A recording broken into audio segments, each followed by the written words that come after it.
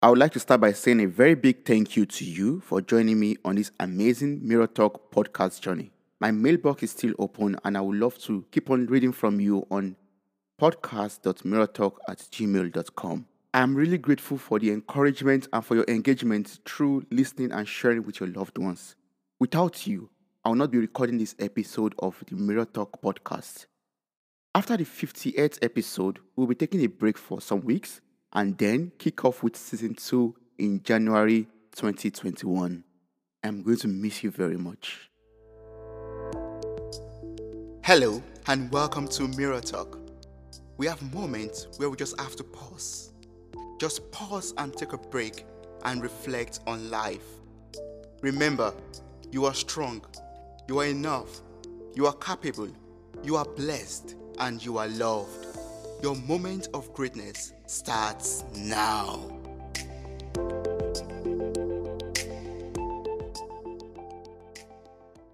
Today's topic is titled Mindfulness, Learning to Live in the Moment.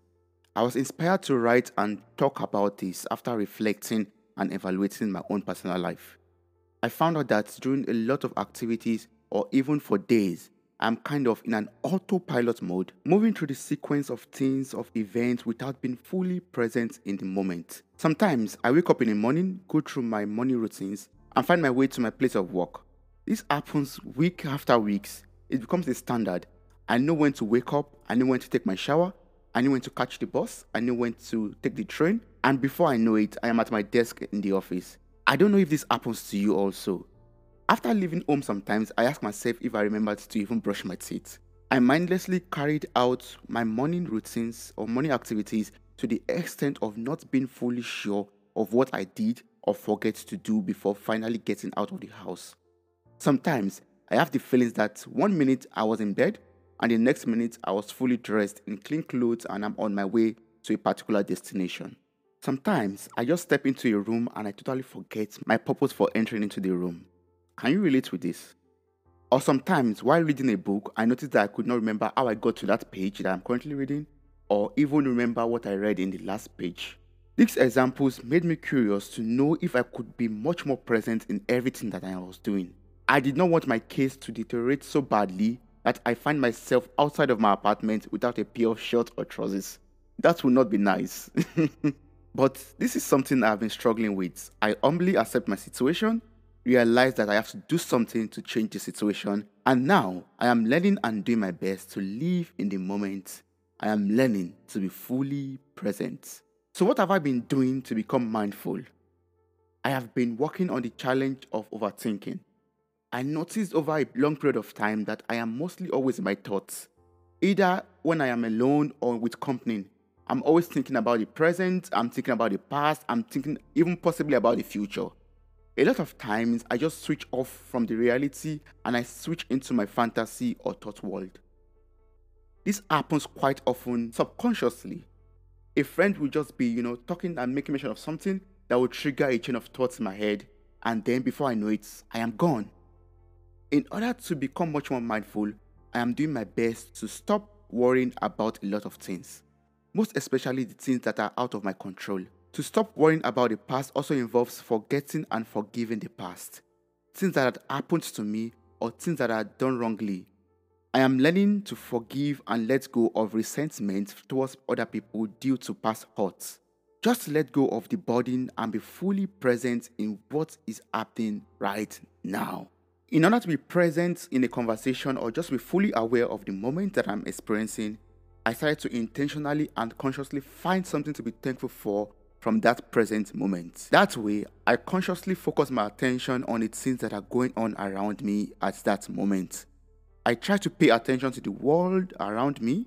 I try to pay attention to the words coming out of my friend's mouth, for example, the way that the words are pronounced, why some words are emphasized the way they are. I know this is me probably over processing the moment, but I do my best to absorb and appreciate each passing second while I listen with the purpose of understanding the conversation. One thing that also helps with being mindful is to focus on one task at a time. This is quite challenging for me because I enjoy multitasking as efficiently as possible. I am always looking for tasks that I can simultaneously do in order to save time. But this also means that my focus is going to be divided between the tasks. This negatively affects my overall performance because I am not able to be equally mindful of everything that I am simultaneously doing. The funny and sad part about this is that I end up not saving time because I might have to correct any possible mistakes that I might have made, which I could have avoided if I had done the task in a much more relaxed and mindful way, which is doing one task at a time, taking a break, and then starting the next task.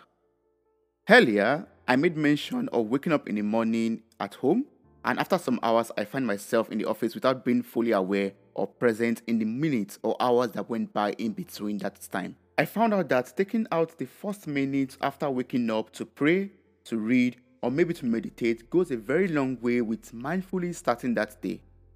Also, engaging myself in physical activities like workouts at home, going for long walks, or deciding to cycle to work also helps to keep my body and my mind alert. And whenever my body and mind gets used to these activities, I spice it up a little bit. I change my cycling or walking routes. I try out different workout routines just to ensure that the physical activities keep on keeping my body and mind alert. Basically, taking a break from your daily routine could also help you to regain your mindfulness. The journey of this podcast has been helping me to practice mindfulness. Getting ideas for an episode while walking or cycling, for example, taking time to develop the ideas, recording, editing, and all the activities associated with podcasting help me to live in the moment of creation. Exploring your creative side, be it singing, be it drawing, writing, painting, taking photographs, or whatever you enjoy doing, would help you to live in the moment. In fact, the practice of mindfulness could encourage your creativity. In an episode of this podcast with Ikeoluwa Oluwayemi, she taught me to just breathe. This is a practice of mindfulness, being fully present to face the current situation, to enjoy the moment and allow your body, your spirit, and your soul to align and to be in one place. Kindly let me know how you practice mindfulness. Send me a direct message on Instagram at TOBIOJEKUNLE or an email to podcast.mirrortalk@gmail.com. Please do not forget to subscribe and share this episode with your loved ones. Remember that I love you, I see you, I appreciate you. Thank you so much for listening.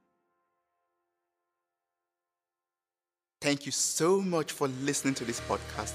I am eternally grateful for your time, your love, and contributions. You mean a lot to me. Thank you once again for listening and sharing with your loved ones. Don't forget to subscribe and follow this journey on Spotify, Apple Podcasts, and other platforms in the description. Stay blessed.